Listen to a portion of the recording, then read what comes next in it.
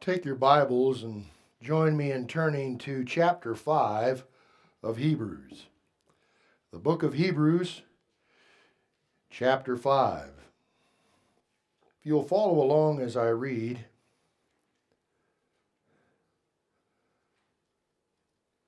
beginning in verse 7.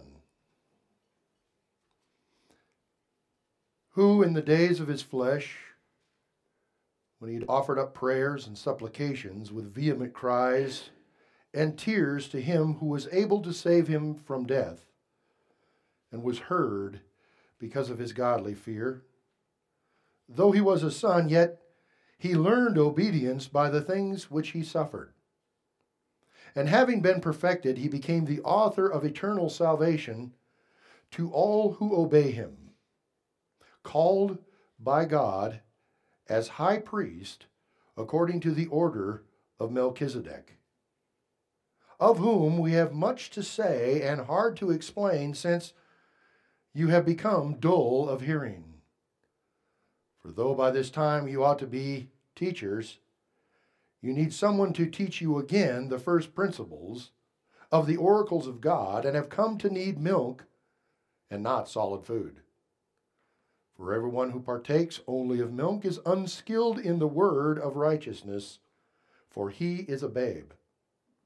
But solid food belongs to those who are of full age, that is, those who by reason of use have their senses exercised to discern both good and evil. Would you join me in prayer this morning?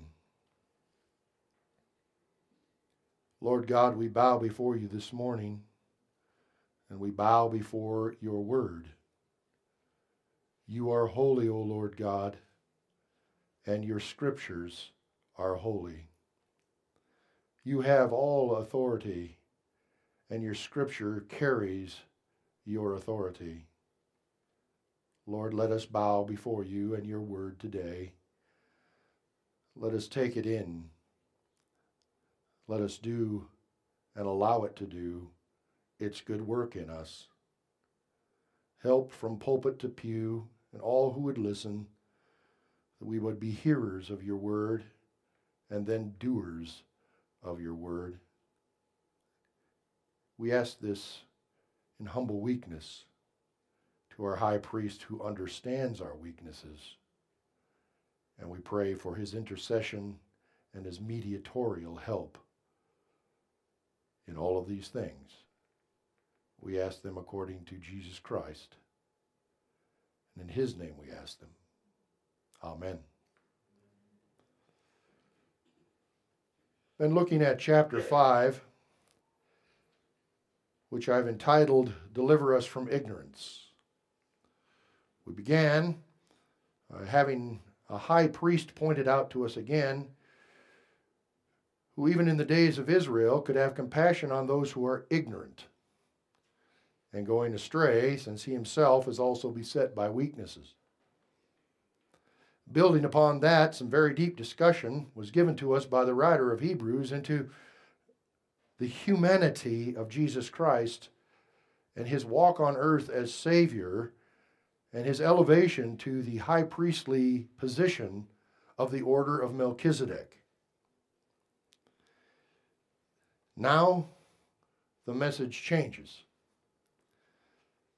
These are never favorites for pastors to preach, because there is always a danger of offense. Offense, because God is getting serious in his word with where we are, but he starts with the Hebrews as the primary focus. And so, since we honor the word of God, we will preach the whole counsel of God, and I set myself that task today. If you allow me, by way of introduction, I remind you that the book of Hebrews is the advanced theology class on the humanity and the person and work of Jesus Christ, with particular emphasis on his high priestly ministry, and it's penned to the people of God, the Hebrews, to Israel's Christian element. It has application to us directly, yet it is in its first giving to this group of people. And there's an expectation that they will have a deep understanding of the Old Testament as these words are given to them. It is a reminder to us that we are sitting in an advanced theology course and we're in the deep end of the pool. And it seems that the writer has gotten very pointed all of a sudden. And in this portion, the Hebrew Christians are given a strong dose of admonishment, pointing out to them the 4 signs of Christian immaturity.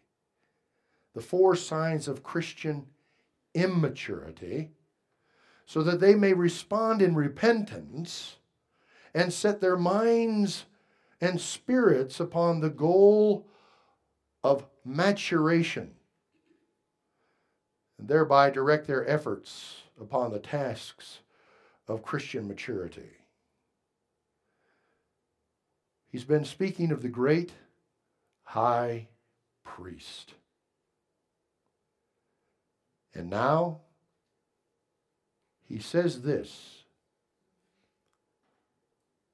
Jesus, called by God as high priest according to the order of Melchizedek, verse 11, of this Jesus, who is high priest according to the order of Melchizedek, of whom we have much to say and hard to explain, reason being, since you have become dull of hearing. Aren't you glad you came to church today? The first sign of their immaturity is their dulled sense of hearing. Their dulled sense of hearing is admonished in verse 11. Their dulled sense of hearing is admonished. Let me read that verse again. Of whom we have much to say and hard to explain. These are the words of God. There is much that needs to be taught to this Hebrew audience about the Melchizedekian priesthood of Jesus the Christ, the Son of God. And with it, it is hard to explain. We have just come through verses 7, 8, 9, and 10. Speaking of Jesus, who in his humanity offered up supplication with vehement cries and tears to him who was able to save him from death and was heard because of his godly fear. We've looked at verse 8, and though he was a son, he learned in his humanity obedience by the things which he suffered. He learned as a human learns. And in verse 9, having been perfected, completed, he became the author of eternal salvation to all who obey him. Already deep theology has been taught.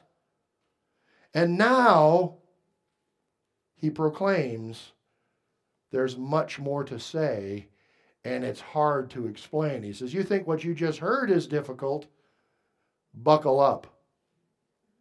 It's going to get harder. And many teachings in Scripture are hard.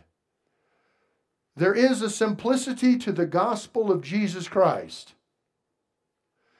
But there is a depth, a complexity to understanding it fully. Of even who he was as a person, to be totally the Son of God and deity, yet coupled with humanity, is a perplexing, a difficult topic for the human mind to tackle and weigh and keep in appropriate balance. Yet both must be taught. Here, we are being taught, along with the Hebrews, that there are some difficult things in the Scriptures, and that maturity has to brace itself to study more deeply, to spend more time thinking about it and weighing it, to progress in our understanding. Isn't it true that one of the biggest problems in the evangelical church in the United States of America today is our ignorance? Is our ignorance concerning the very book that God wrote to us and that we have in so many forms? We can read the Bible literally at any point of the given day, even if we don't have a paper book with us. All the electronic downloads, free apps. Whoever thought that from the pulpit I would say there's a free app you can get from your phone that has the Bible on it? But that's the age in which we live. There is absolutely no excuse for all Christians to not know their Bible and to make it a priority, to not know their Old Testament so that we can be taught with the symbolism of the Old Testament, the Melchizedekian priesthood of Christ of the New Testament. But we don't. Polling even tells us, by those who are professing evangelical Christians, that over 50% are not able to articulate the gospel of Jesus Christ correctly, even in its most simple terms. There is an ignorance. And it has been purveyed from the pulpit. It has been accepted in the pew. Paul even warned in Timothy that there would be a time when Christians would no longer tolerate deep teaching, but would heap up for themselves teachers who would tickle their itching ears. We're in that age. And we're seeing the confluence of that age all around us with Christian ignorance. We have to remember it was happening back then too. The writer of the Hebrews, he who is probably the most accomplished Greek rhetorician, is writing a speech and building toward a pinnacle.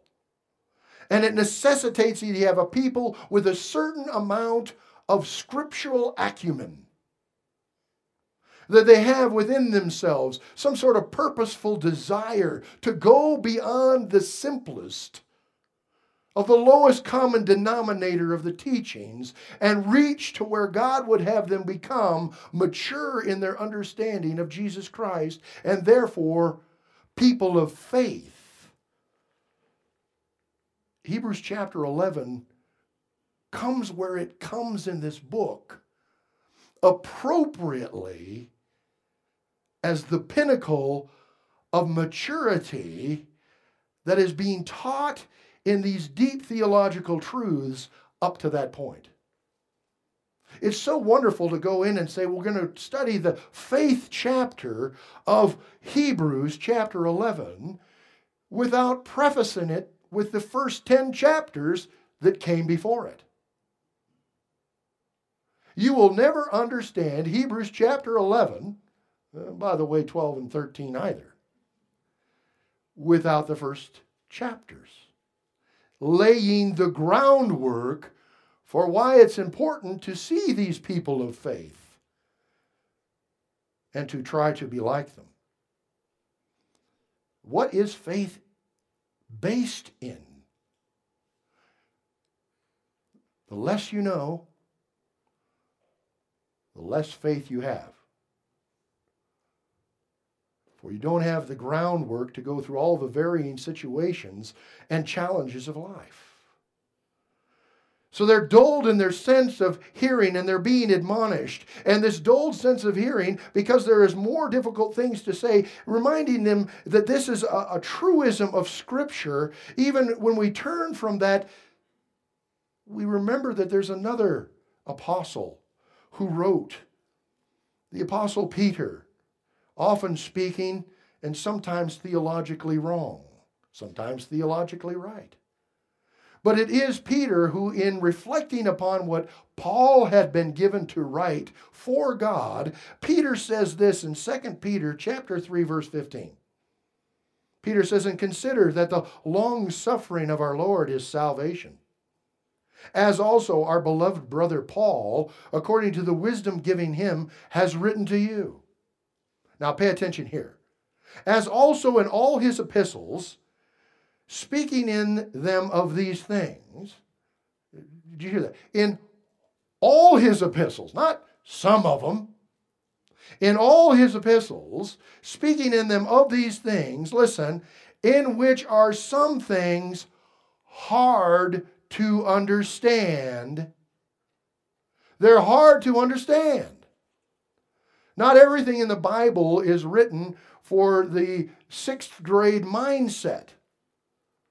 That should not ever be the goal of the church, is to speak down to the lowest mindset in the church, but rather to mature the lowest mindset to the highest level it might be able to achieve in their understanding of who Jesus is, what he did, and where your faith is placed on those things. But sadly, even in the world of translation, you might be aware that many Bible translators have it in their mind to attempt to translate the Bible from its Greek, its Hebrew, its some Aramaic, into that very age group that I just mentioned. In particular, 6th grade girls. That is commonly done across the face of the world when translating the Bible. And so some of the difficult words, some of the theologically pregnant passages are, if you will, dumbed down to its lowest level, and then people have difficulty understanding them in their fullness because the words are simple words. Let me tell you what's wrong with that. Some of you might be saying, well, isn't it good for every person to have a Bible that they can understand?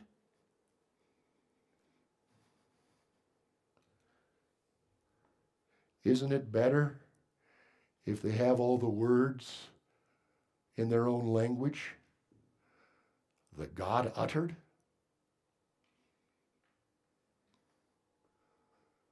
Which is important? You might say both. Well, how do we get from the complexity of some of the words that God uses in his scripture, like propitiation, the means by which the wrath of God is satisfied through the blood of Christ, and his substitutionary atonement? See how it goes?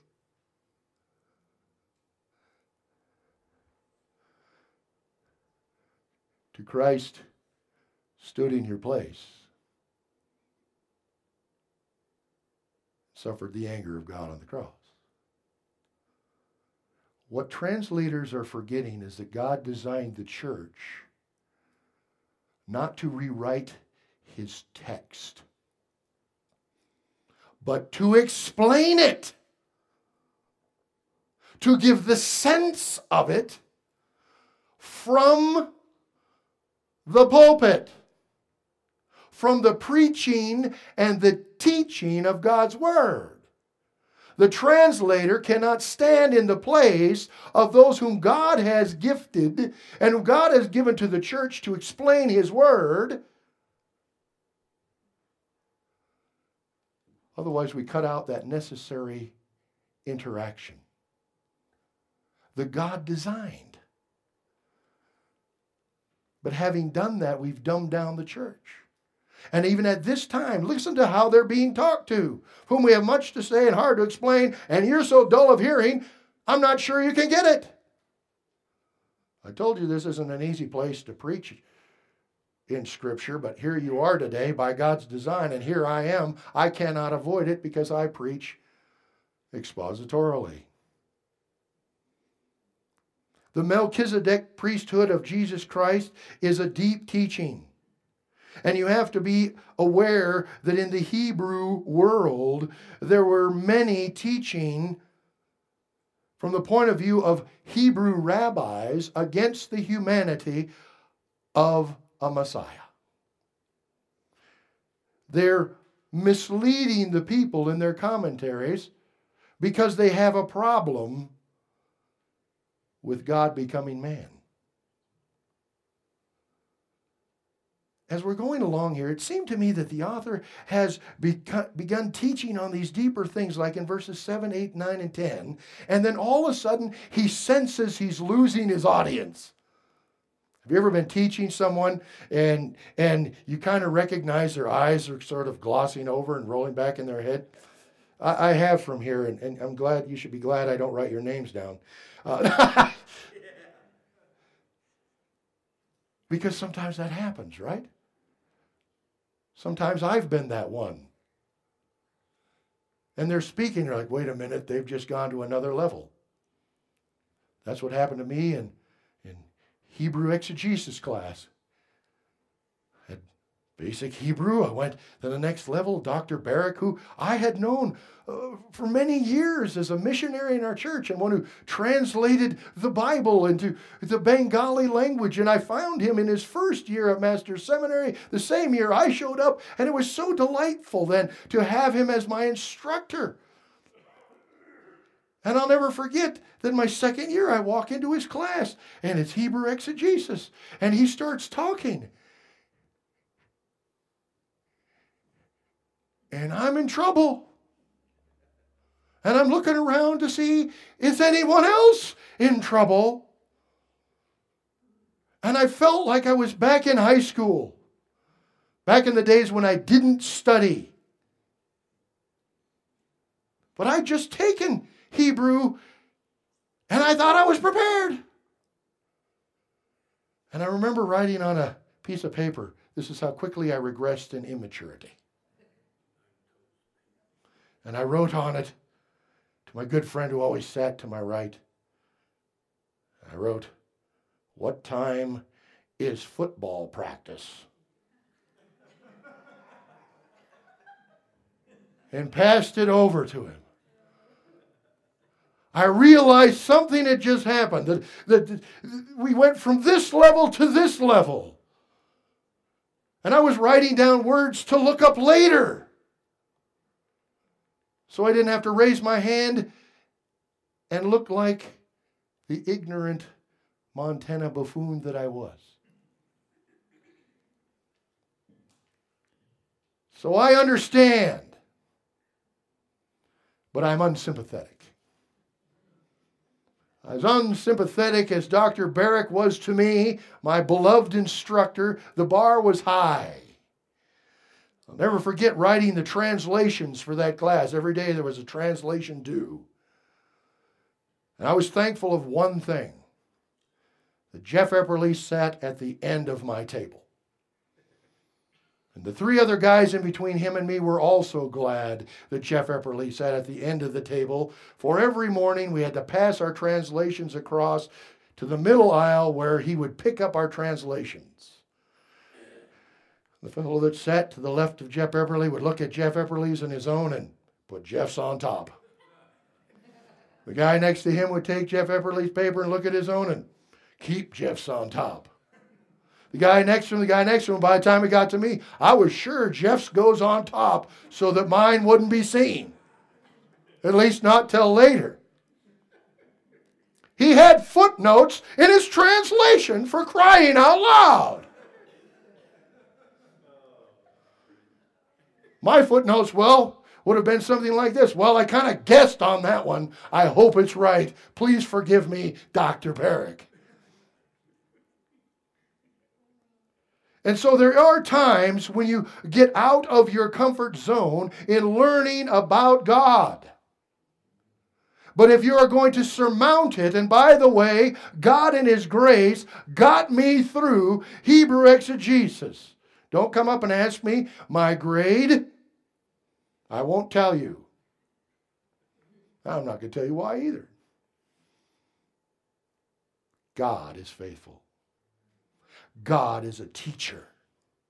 And we as His students, His disciples, that's what it means to be a disciple, is to be a student, a learner. That is the definition of mathetes. We're learners. And at certain times in our study of the Bible, it is going to be hard to explain. But we may not dumb it down. We must lift it up and climb to meet it. And then we will learn worship. And then we will learn relationship. And then we will have faith at another level. I realize that looking at the clock that I've already waxed more eloquent on point 1A than I should have. So let's move on to point 1B. So in losing his audience, he now is bringing an admonition, because their dullness inhibits the teacher's ability to explain, but it also inhibits the learner's ability to understand. Their ability to understand. He says, so you have become, listen, dull of hearing. A very important grammatical construct here comes to us in the Greek. This you have become. Have become is an aorist perfect indicative. That's not edifying. What is edifying is this. That means that it is a present state or condition, this dullness of hearing, that has been produced by past actions. So the way in which they have listened in the past is now affecting the way in which they're able to hear and understand in the present. He could be saying, along with my mother, when she as well was unsympathetic to my cries for easier classes, you did this to yourself. If you'd have just used your head for something other than a hat rack, you'd be fine. See, that was my mother's love toward me. And it was true for the majority of my life. That's why I've told you many times I'm so surprised to be where I am today, because I was not a scholastic. I did not want to be a scholastic. I admired nobody in scholasticism, and I would rather have played football. But God had other plans. And then He works on those things. They've been dull of hearing, a purposeful resistance, because this word dull is nathros in the Greek. It means to be hard of hearing, to be lazy in your hearing, to be sluggish, or slow to respond spiritually to what you hear. Of course, a great old King James Version word means to be slothful in your hearing. Those poor sloths. I don't think they mean to go slow. I think they're designed to, but humans were not. Especially in regard to hearing. It means to be like hard of hearing. It's not that you can't hear the words. You just don't work on understanding them. They have pursued a pattern of dullness of hearing, of laziness in their listening. And they have lost the will, the drive, or as we call it now, the attention span. You know how many times I've been told that I preach too long? Not by you folks as well. God bless your little hearts. Because the American attention span can't last that long. When did God ever say that? Paul preached so long, a guy sitting in the window was overcome by smoke and fell out the window, died, and he resurrected him from the dead so that he could come back in and listen some more. I'm in real trouble now, aren't I? If we listen to what the world would tell us, we will never teach deep in church, because the world says the human can only listen for a commercial length of time. I know that to be a lie, straight from the pit that wants you to be dull of hearing by way of practice. But it is a common pattern with God's people to be of a spiritual state of dullness in their hearing. There are difficult teachings, and if you're going to grow up in Christ, if you're going to grow up in Christian maturity, you're going to have to skip football practice. and study. In Hebrews, again and again, we have been reminded, the Hebrews have been reminded. Today, in verse 7 of chapter 4, today if you will hear his voice, do not harden your hearts. A repetition of what had been in chapter 3, verse 15. Today, if you will hear his voice, do not harden your hearts. Even Paul, when he was in Rome, in Acts chapter 28, a prisoner of the Lord, he was under house arrest in Rome, and he had a Roman legionnaire as his guard. And he calls the Jewish leaders to himself in Rome to talk to them, to give them the reasons for the trial situation that he was in, the reason he'd appealed to Rome and the Roman law to hear his case, for he was falsely accused. And he reminded them, he said, for the hope of Israel, he told them, I am bound to this chain. For the hope of Israel. And later on in Acts 28, verse 23, we read, so when they had appointed him a day, many came to him at his lodging, to whom he explained and solemnly testified to the kingdom of God. Listen. Persuading them concerning Jesus from both the law of Moses and the prophets. Hear me now, you know I was building to a crescendo. From morning till evening. So in this case, I'm not even in it. From morning till evening, he taught them these things. In verse 24, and some were persuaded by the things which were spoken, and listen, some disbelieved. So when they did not agree among themselves, they departed after Paul, and after Paul had said one word. And what was that word? The Holy Spirit spoke rightly through Isaiah the prophet to your fathers, saying, here is an admonishment. This is a direct quotation from Isaiah chapter 6 that Paul is now going to give to the Jewish leaders in Rome itself. For their disbelief, for their dullness of hearing, saying, go to this people and say, hearing you will hear and shall not understand, and seeing you shall see and not perceive. For the hearts of this people have grown dull. For their ears are hard of hearing, and their eyes they have closed, lest they should see with their eyes and hear with their ears, lest they should understand with their hearts and turn, so that I should heal them. They become dull, slothful, lazy in their hearing. Paul goes on to say, wasn't that a nice end to the message? Therefore, he said, let it be known to you that the salvation of God has been sent to the Gentiles, and they will hear it.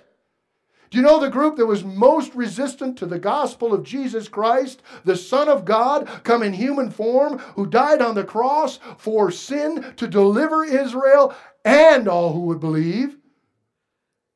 His own people. He came unto his own, and his own what? Received him not.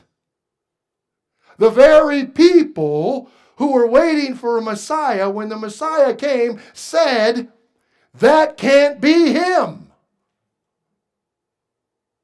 Why are they in that condition? They are dull of hearing because they've already decided what he will be like and what he will do in their own minds apart from Scripture. And even when Scripture was open to teach them, they would not hear it.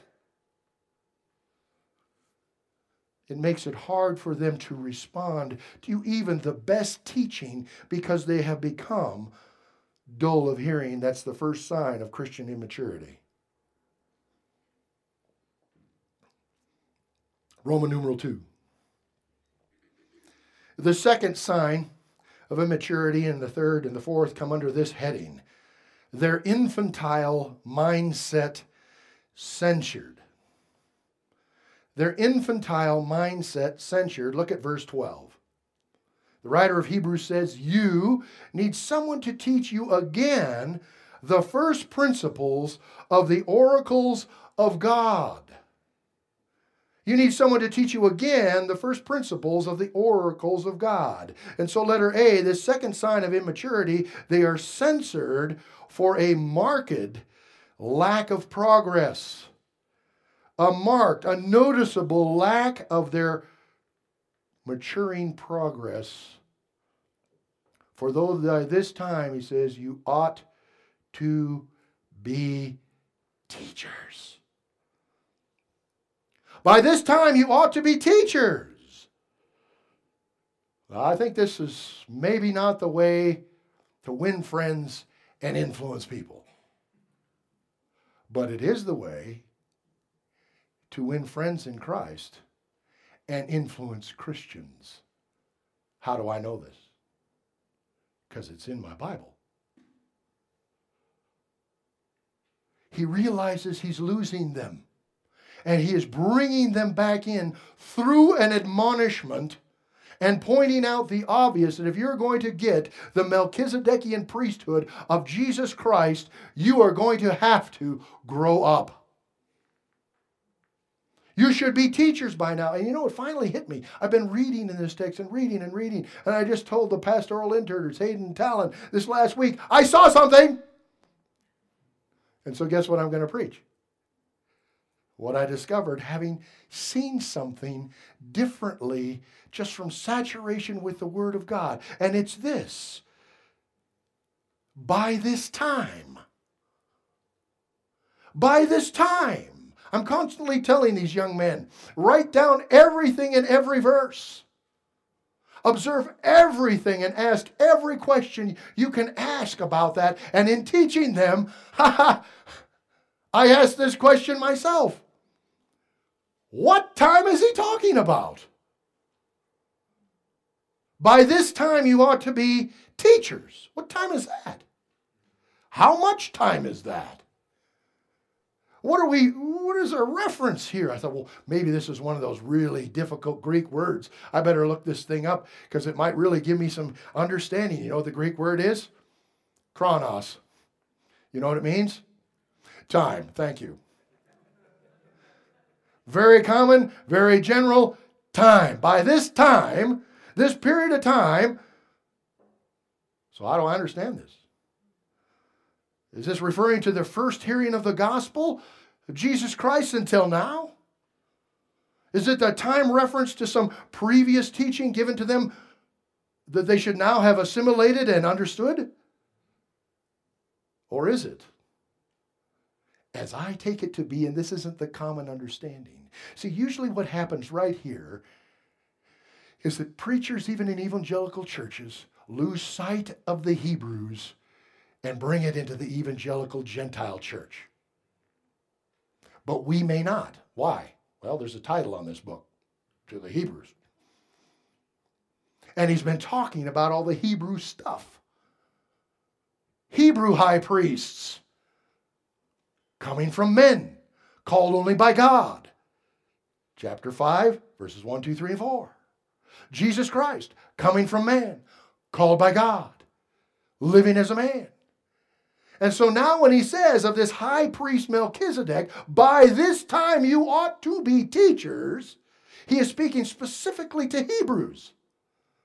And what is it about the Hebrews that they have had, that they possess, that they know other than all other peoples on the face of the earth that would make them able to teach on the subject of high priests? And even Melchizedek. They have the Old Testament, the law and the prophets. They have Moses. Moses even who said of himself, and through God's inspiration, where he says, I will raise up for them a prophet like you, Moses. Him they'll hear. From among them, a human. This is the Hebrews. They've had the text of Scripture. They should be saturated with the Old Testament, and this should not be something that a teacher has to tell them about because they should be teaching it as Hebrew Christians. He says you ought to be. That means you have an obligation. It's a financial term, like a contract. You've made a contract with God. You're in a contract with God. And as Hebrews, you should know this stuff and teach this stuff. It's your duty. You've been at it long enough to be teachers, and it's specific to the Hebrews themselves. But they have a noticeable resistance to enlightenment because they're stuck in their misconceptions concerning Christ the human, Christ the man, as a high priest. This difficulty remains till today with Hebrews. Hebrews don't object to Jesus Christ being identified as the Son of God, as deity. You know what they object to? They object to this reality. Jesus died. And if he's God, they say, God can't die. And that is why they have so much problem, even from their own text. Even from Zechariah, who speaks in these terms. If you'll go there, or if not, just listen, and I'll point it out to you. In Zechariah, the prophet, and by the way, he's a post-exilic prophet, meaning this is after they came back, then the temple's rebuilt, and they're back in the land, and this is being prophesied. In Zechariah 12, verse 10, God says through Zechariah, listen, the personal pronoun I. Verse 10, and I, God, will pour on the house of David and on the inhabitants of Jerusalem the spirit of grace and supplication. Then they will look on me whom they pierced. This is prophetic teaching about the coming one, about Messiah.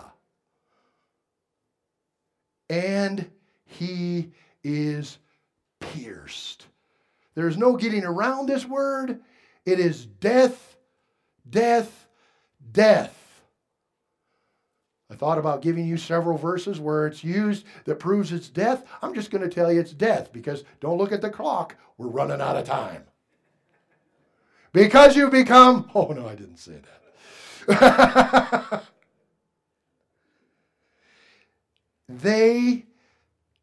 Every one of the non-believing Hebrew rabbis say this can't mean God died. He starts identifying himself. I will pour out my spirit. I will pour in the house the spirit of grace and supplication. I, God, will do this. They will look on me whom they pierced. God. Yes, they will mourn for him as one mourns for his only son. Listen. And grieve for him as one grieves for a firstborn. In that day there shall be great mourning in Jerusalem, like the mourning at Hadad-Rimmon in the plains of Megiddo. Why the mourning? Because of their dullness of hearing, they missed their Messiah when he came. Because they stumbled over his humanity. That it took a man to die on the cross in his humanity. Yes, he remained deity, but he had laid aside the voluntary use of all his divine attributes and walked as a man. And in doing that, he can be our high priest, who walked as a man, who can identify himself as a man, who was weak as a man, who learned as a man, who suffered as a man, who learned obedience as a man. Can you hear this, Israel? And they refuse. It is Paul who said of the Hebrews in 1 Corinthians chapter 1, verse 23, these words. Paul says, but we preach Christ, listen, what? Crucified. To the Jews, a stumbling block. God can't die. Theologically, they have that hardwired into their mind that if he's God, he can't die. And they're right. The deity of Christ did not die. But in his humanity, He died. So explain that to me more, Pastor. Boy, I'd like to. Maybe I'd become dull of hearing. But think about it. This is where it's advanced theology. We get beyond ourselves, yet we accept the truth because God has said it so clearly. To the Jews, the crucifixion of Christ is a stumbling block, but don't leave them out. And the Greeks, it is foolishness. That covers all people. But to those who are called, listen, but to those who are called, both Jews and Greeks, Christ the power of God and the wisdom of God. And here's the kicker. Because the foolishness of God is wiser than men, and the weakness of God is stronger than men. Even than our dullness, God can bring us through to faith and then to maturity. Don't forget that even Jesus Christ's own disciples, having walked with him for 3 years, struggled with the death of Christ. They struggled to hear it, to accept it. For them, the kingdom was coming. James and John, hey, Ma, go ask Jesus if me and James can sit on one hand and the other in the kingdom. And they said to him at other times, will you now bring in the kingdom? They saw no separation of time from the coming of the Messiah they believed in and the kingdom that he would establish. It was here. Woohoo! And then Jesus taught them of his death. In Luke 24, Jesus said to them, O foolish ones, and slow of heart to believe in all that the prophets have spoken. You're slow. You're dull of hearing. You're dull of heart to believe all that the prophets have spoken. Verse 26, Luke 24, ought not the Christ to have suffered these things and to enter his glory? Knowing this, you ought to be teachers. This is what the Bible has been saying. This is what the Old Testament has been predicting. Like a lamb to the slaughter, he would go with no protest. And beginning, verse 27, Luke 24, and beginning at Moses and all the prophets, Jesus himself expounded to them in all the scriptures the things concerning himself. He didn't say, that's okay, you're not getting it. He said, nope, you have need of teaching. And here I am. Now listen. Now listen. And he gave them remedial training. They were censored for their manifest need of remedial training. And that I'm going to teach on next Sunday. The Lord is gracious because he warns us. He's gracious to Israel in warning them. He's gracious to us in warning us. We are weak. We are ignorant. But we have a high priest who can sympathize with our weaknesses, who is at all points tempted as we are, yet without sin. So it is with this high priest that this admonishment comes. So we are not undone. Oh my goodness, Pastor was tough on us today. I'm not going back next week. The first two were bad enough. Gives us 3 and 4. I'm going to be done for. No, we trust by faith that God will teach us through the admonishments as well as the commendations. Let's pray.